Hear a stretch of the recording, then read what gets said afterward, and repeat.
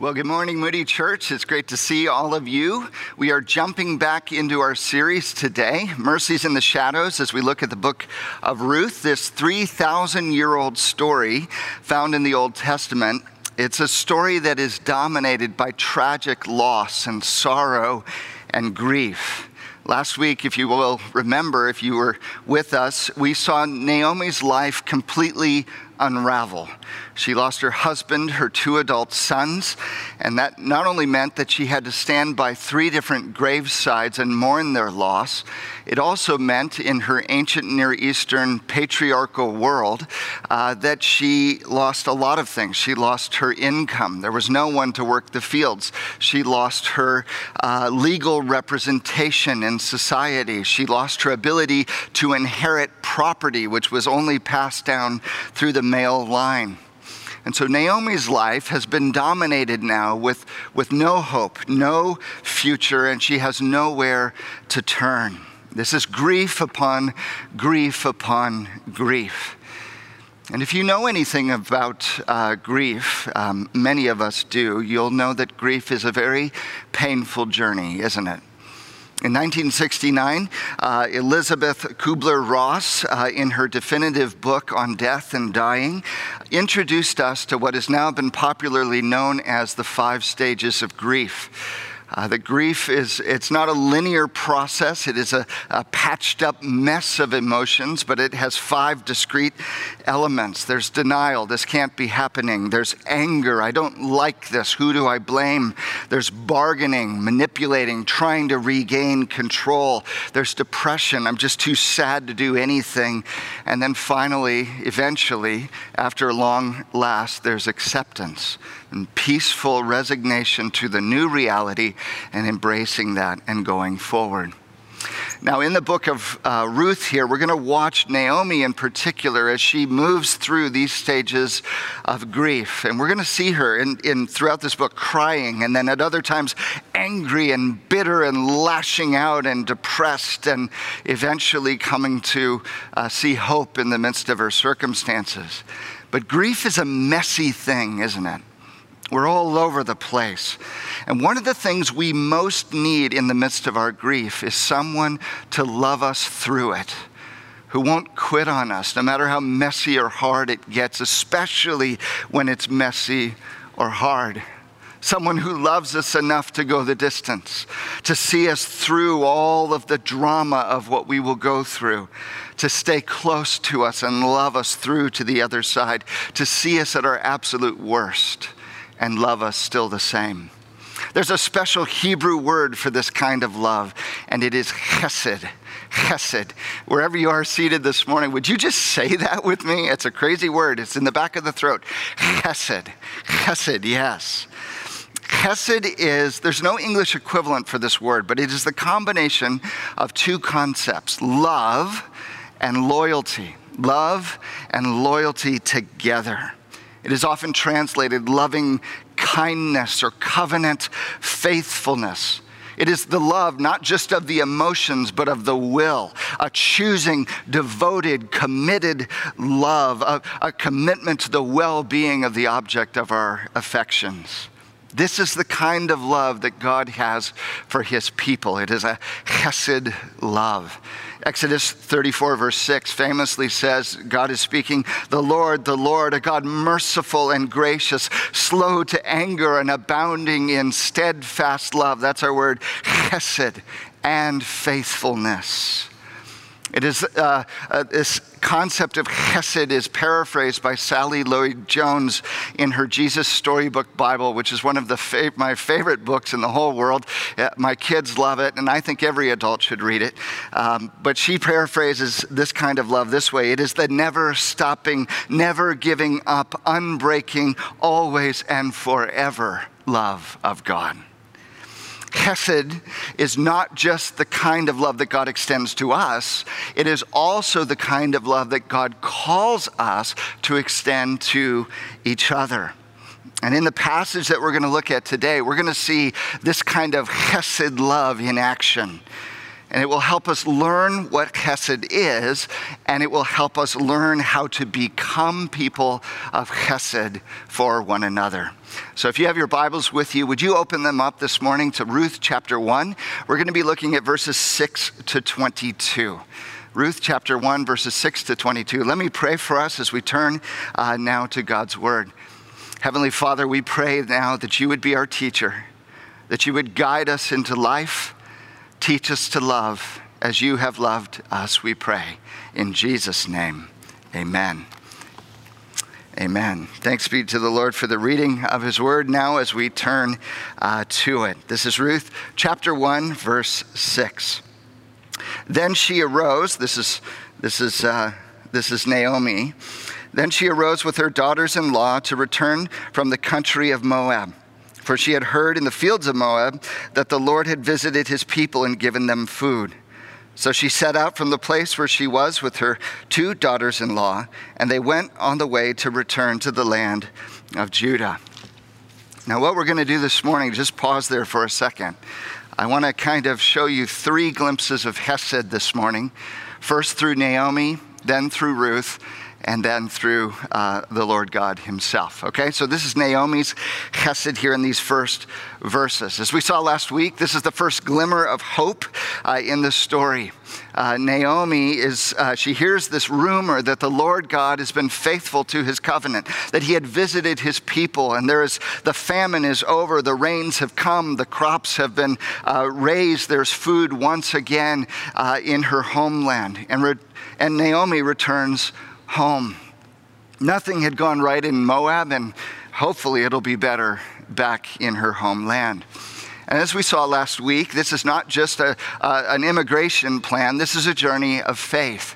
She is returning to her homeland, to the land of promise. She is coming back into the covenant land of God. She's throwing herself in hope upon who God is for her. She's coming back under the shelter of his wings.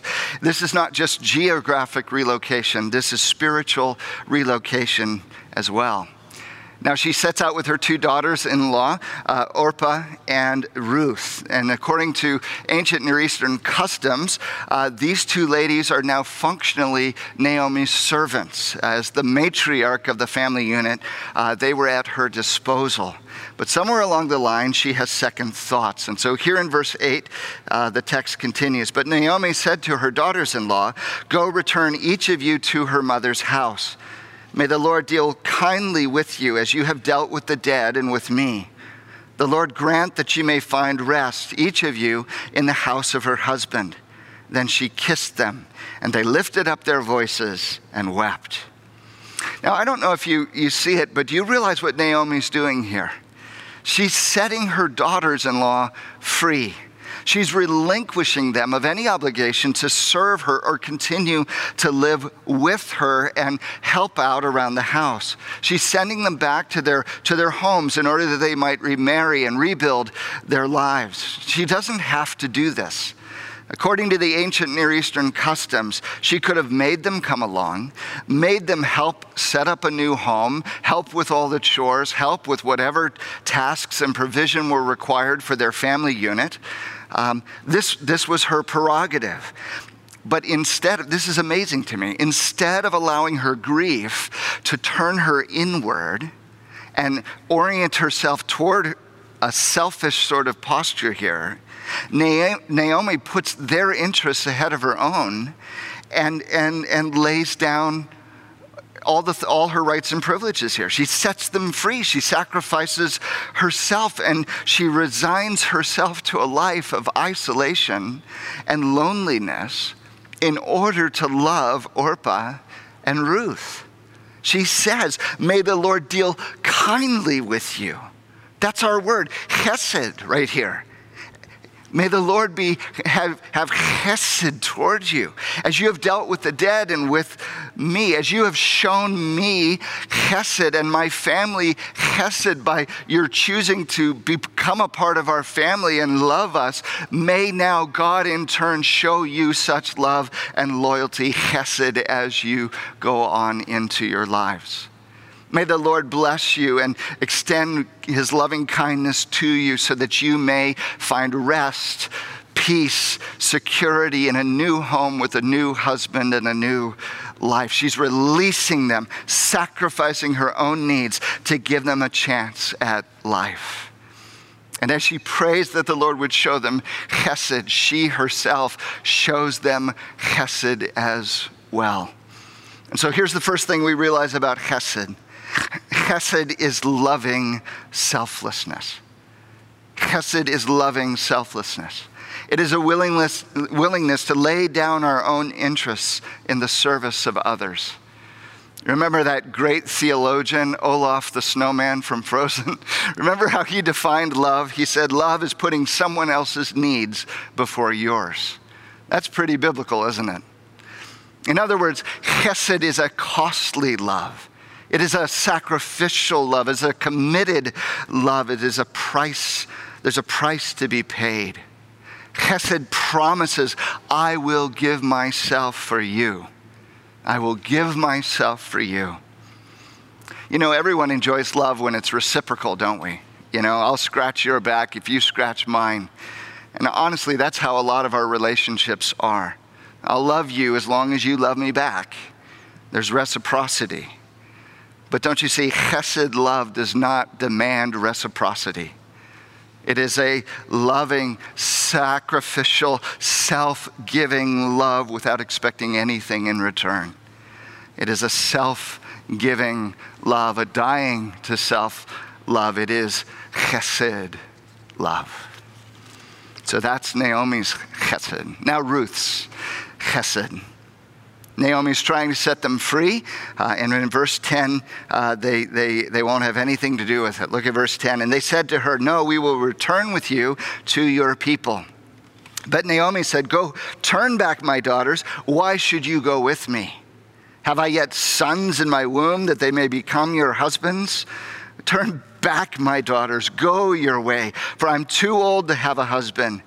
If I should say I have hope, even if I should have a husband this night and bear sons, would you therefore wait around till they were grown? Would you therefore refrain from marrying? No, my daughters, for it is exceedingly bitter to me for your sake that the hand of the Lord has gone out against me. Then they lifted up their voices and wept again. So Naomi here is making the case for why they should go home and find new husbands and move on with their lives. She says, look, I'm not having any more sons here. It's not happening. And even if I were to miraculously remarry and miraculously conceive, and they miraculously were twins, and they both miraculously were sons, you're not going to wait around 20 years to marry them. She's referring to this whole idea of levirate marriage.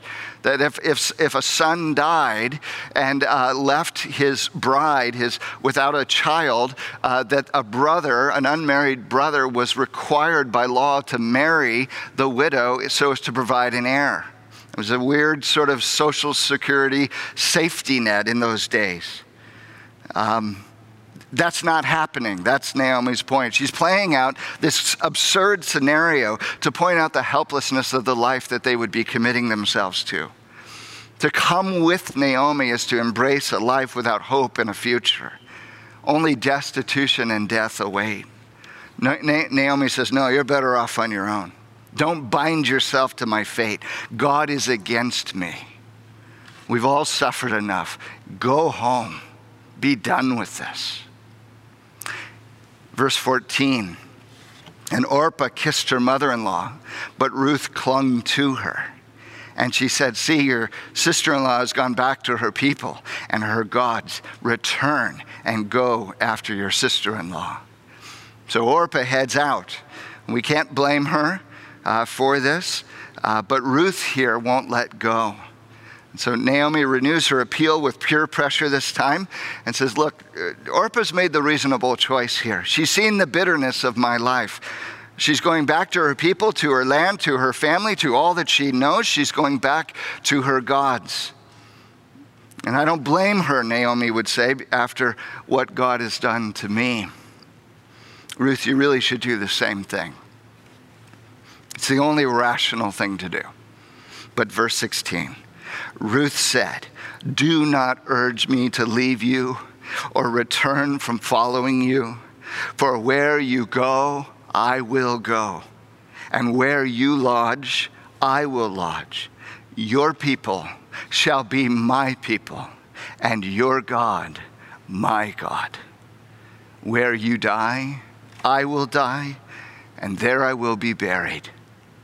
May the Lord do so to me and more, if anything but death parts me from you. And when Naomi saw that she was determined to go with her, she said no more. This is such a powerful, gripping, beautiful scene, isn't it? Do you realize what Ruth is doing? She's burning her passport. She's saying, I'm never going to go back. She's giving up her homeland, her people, her security, her freedom, her hope of remarriage, her hope of children and family. She's choosing to be an exile, a foreigner. She's binding herself to Naomi's fate, to destitution and hopelessness. She's giving up all of her dreams to lovingly care for her mother-in-law for the rest of her life. And it's amazing here. She even goes beyond our marriage vows. We don't promise what Ruth promises here. When we get married, we say, till death do us part.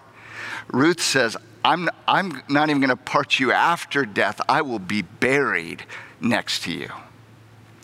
This is loyalty. Long after Naomi dies, my loyal love will remain. And Ruth is also not only loving Naomi here, she's declaring faith and trust in the Lord God of Israel, isn't she? She is throwing herself on his mercies. She's taking shelter under his wings. Instead of running back to her Moabite gods, she is turning to the chesed love of the Lord God, the covenant-keeping one. And she's extending chesed to Naomi. Don't you see that? And the chesed we see here is enduring faithfulness. It's another angle on chesed, enduring faithfulness. Ruth says, I'm with you now and forever. I am binding myself to you. I'm all in for all time. May the Lord do so to me and more also, if anything but death parts me from you, she says. It's an oath, it's a promise, it's a covenant commitment she's making here. And what I think is so beautiful is that in grief, we often try to isolate, don't we? We push people away and we just try to get alone. And God won't let that happen here, and neither will Ruth. They are running to Naomi in her grief here. Because chesed promises, I will be there with you. I will be there with you. This is remarkable love, courageous love, loyal love. I will never leave you, nor will I forsake you. I will be with you always. Now let's look at God's chesed in this story. Let's look at verse 19 here. So the two of them went on until they came to Bethlehem. And when they came to Bethlehem, the whole town was stirred because of them. And the women said, is this Naomi? Can't you see them just muttering to one another? Is this Naomi? Could it be her? I mean, it looks like her. That seems like it's her, but her face, it's so lined. And she looks like she's aged 30 years. She's only been gone a decade. Life must have been hard on her. And where's Elimelech? And where's those two little boys? Naomi, is that you? Verse 20, she said to them, do not call me Naomi, call me Mara, for the Almighty has dealt very bitterly with me. I went away full, and the Lord has brought me back empty. Why call me Naomi when the Lord has testified against me and the Almighty has brought calamity upon me? Can't you feel her anguish here? Her bitter tears, the pain in her broken heart. She's back among lifelong friends, and she's been strong for so long, but in the moment where she sees people from her former life, she can't keep it in any longer. And out of the overflow of her heart, the mouth speaks here. She says, don't call me Naomi. Don't you dare call me Naomi. Call me Mara, which means bitter. For the Almighty has dealt bitterly with me. I was full, and now I've come back empty. This is kind of a hurtful statement. I mean, Ruth is standing right there. She's not empty, but she doesn't even count Ruth. These are stinging and hurtful comments. But friends, that's what happens. In grief, we say things we'll regret later, don't we? She says, why call me Naomi when the Lord has testified against me? I showed up in court and God was on the opposition. He was the attorney that sent me down. He brought calamity on my life. He sentenced me to bitterness and this death. It's all God's fault. Don't you dare call me Naomi. Call me Mara, bitterness. It's all that's left here. Friends, Naomi is lashing out against God, isn't she? The agony in her soul finally just bursts here. The dam breaks, the boil is lanced, and what pours out is raw and ugly and bitter.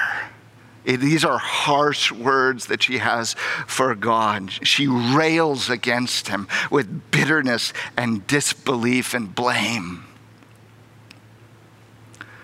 And yet, she's coming home. She's coming home. Underneath the bitterness, there's still a little bit of faith down there. A tiny bit of trust, a fool's hope, a mustard seed of faith. But as it turns out, it will be enough. It will be enough. Verse 22, so Naomi returned, and Ruth the Moabite, her daughter-in-law, with her, who returned from the country of Moab.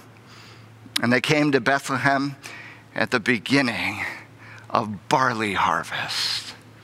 I love that. This last line just hangs there. It was the beginning of barley harvest.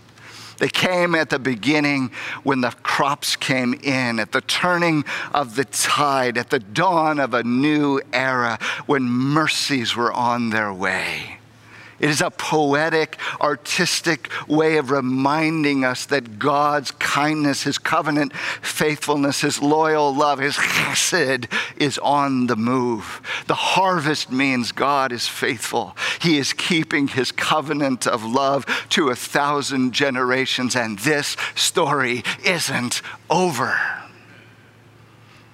And so we see, friends, that chesed is forbearing graciousness.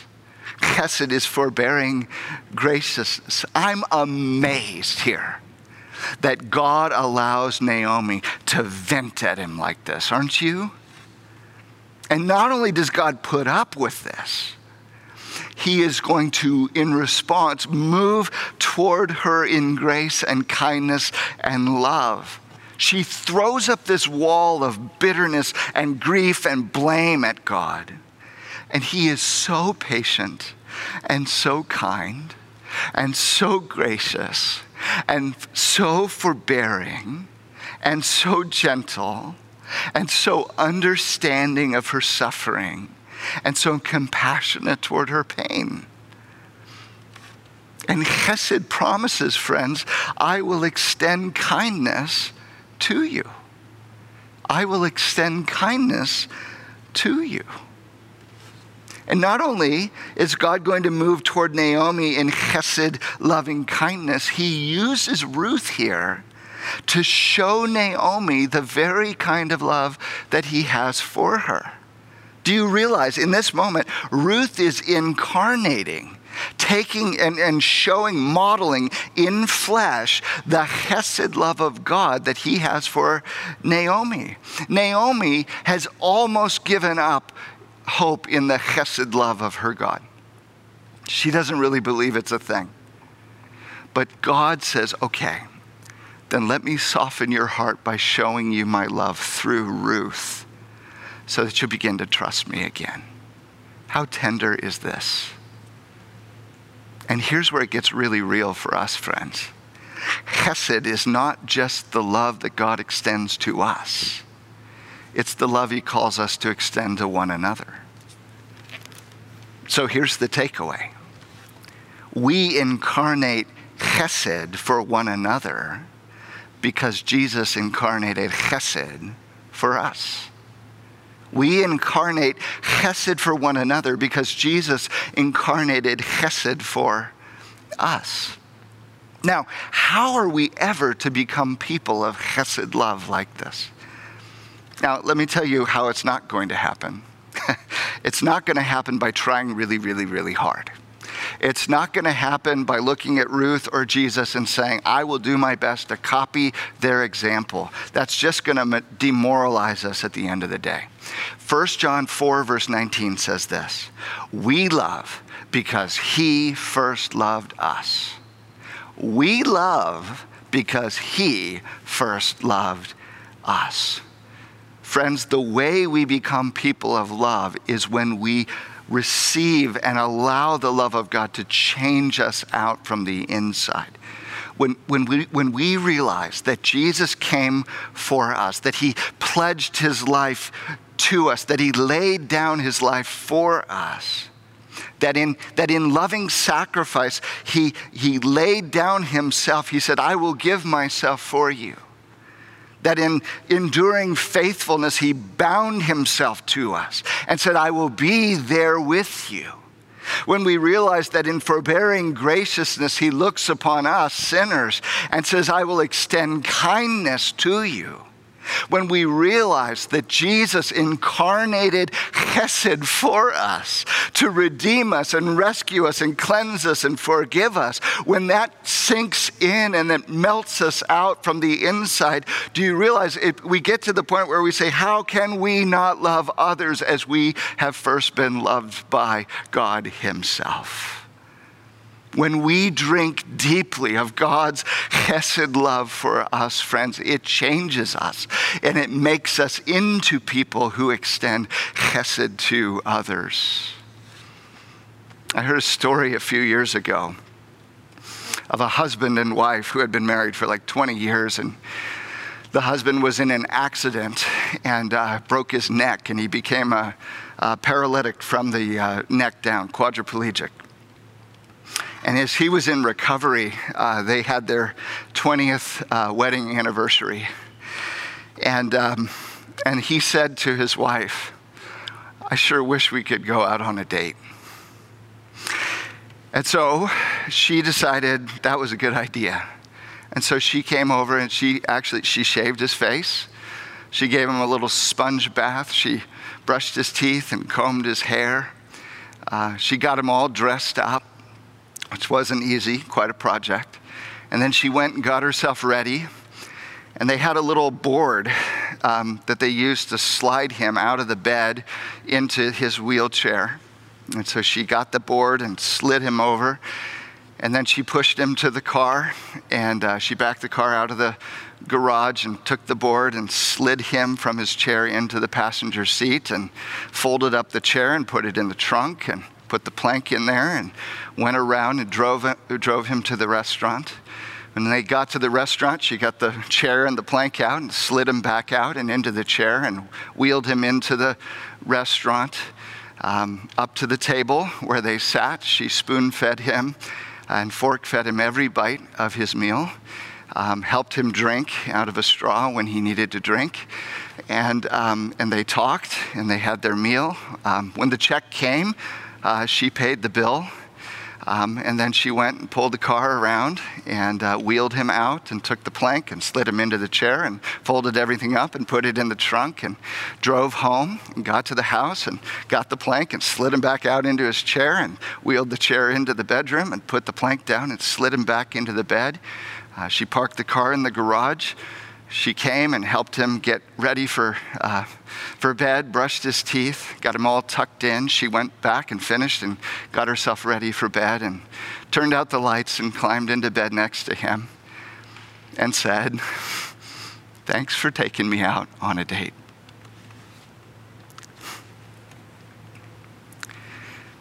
Friends, that's chesed love. It is patient and kind. It does not envy or boast. It's not arrogant or rude.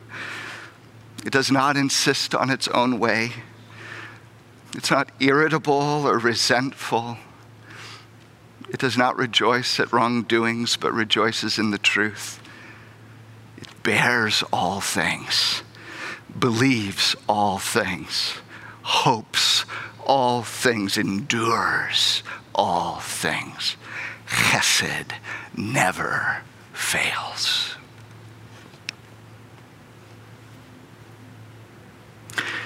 That, my friends, is the kind of love that we need, isn't it? And it's the kind of love God uses us to show to others. It's the kind of love that fetches us out of the despair and the darkness of our souls and gives us hope. And His love that is real, that is grounded in the triune love of God for His people. Aren't you so glad for the chesed love of our God? Let's pray. Oh, Father, sometimes we're overwhelmed by your love, that you would move toward us with such grace and compassion, kindness and faithfulness. Father, we're so fickle, so doubting, so prone to wander. We trust our own instincts. We wander away. But your mercies are new every morning. Great is your faithfulness and kindness to your people, not just for us, but to 1,000 generations. Oh, Father, may we rest in, drink deeply from, and extend through our lives this chesed love. Teach us, change us, wash over, melt us, we pray, in the beautiful name of Jesus, our chesed, faithful God. Amen. Amen.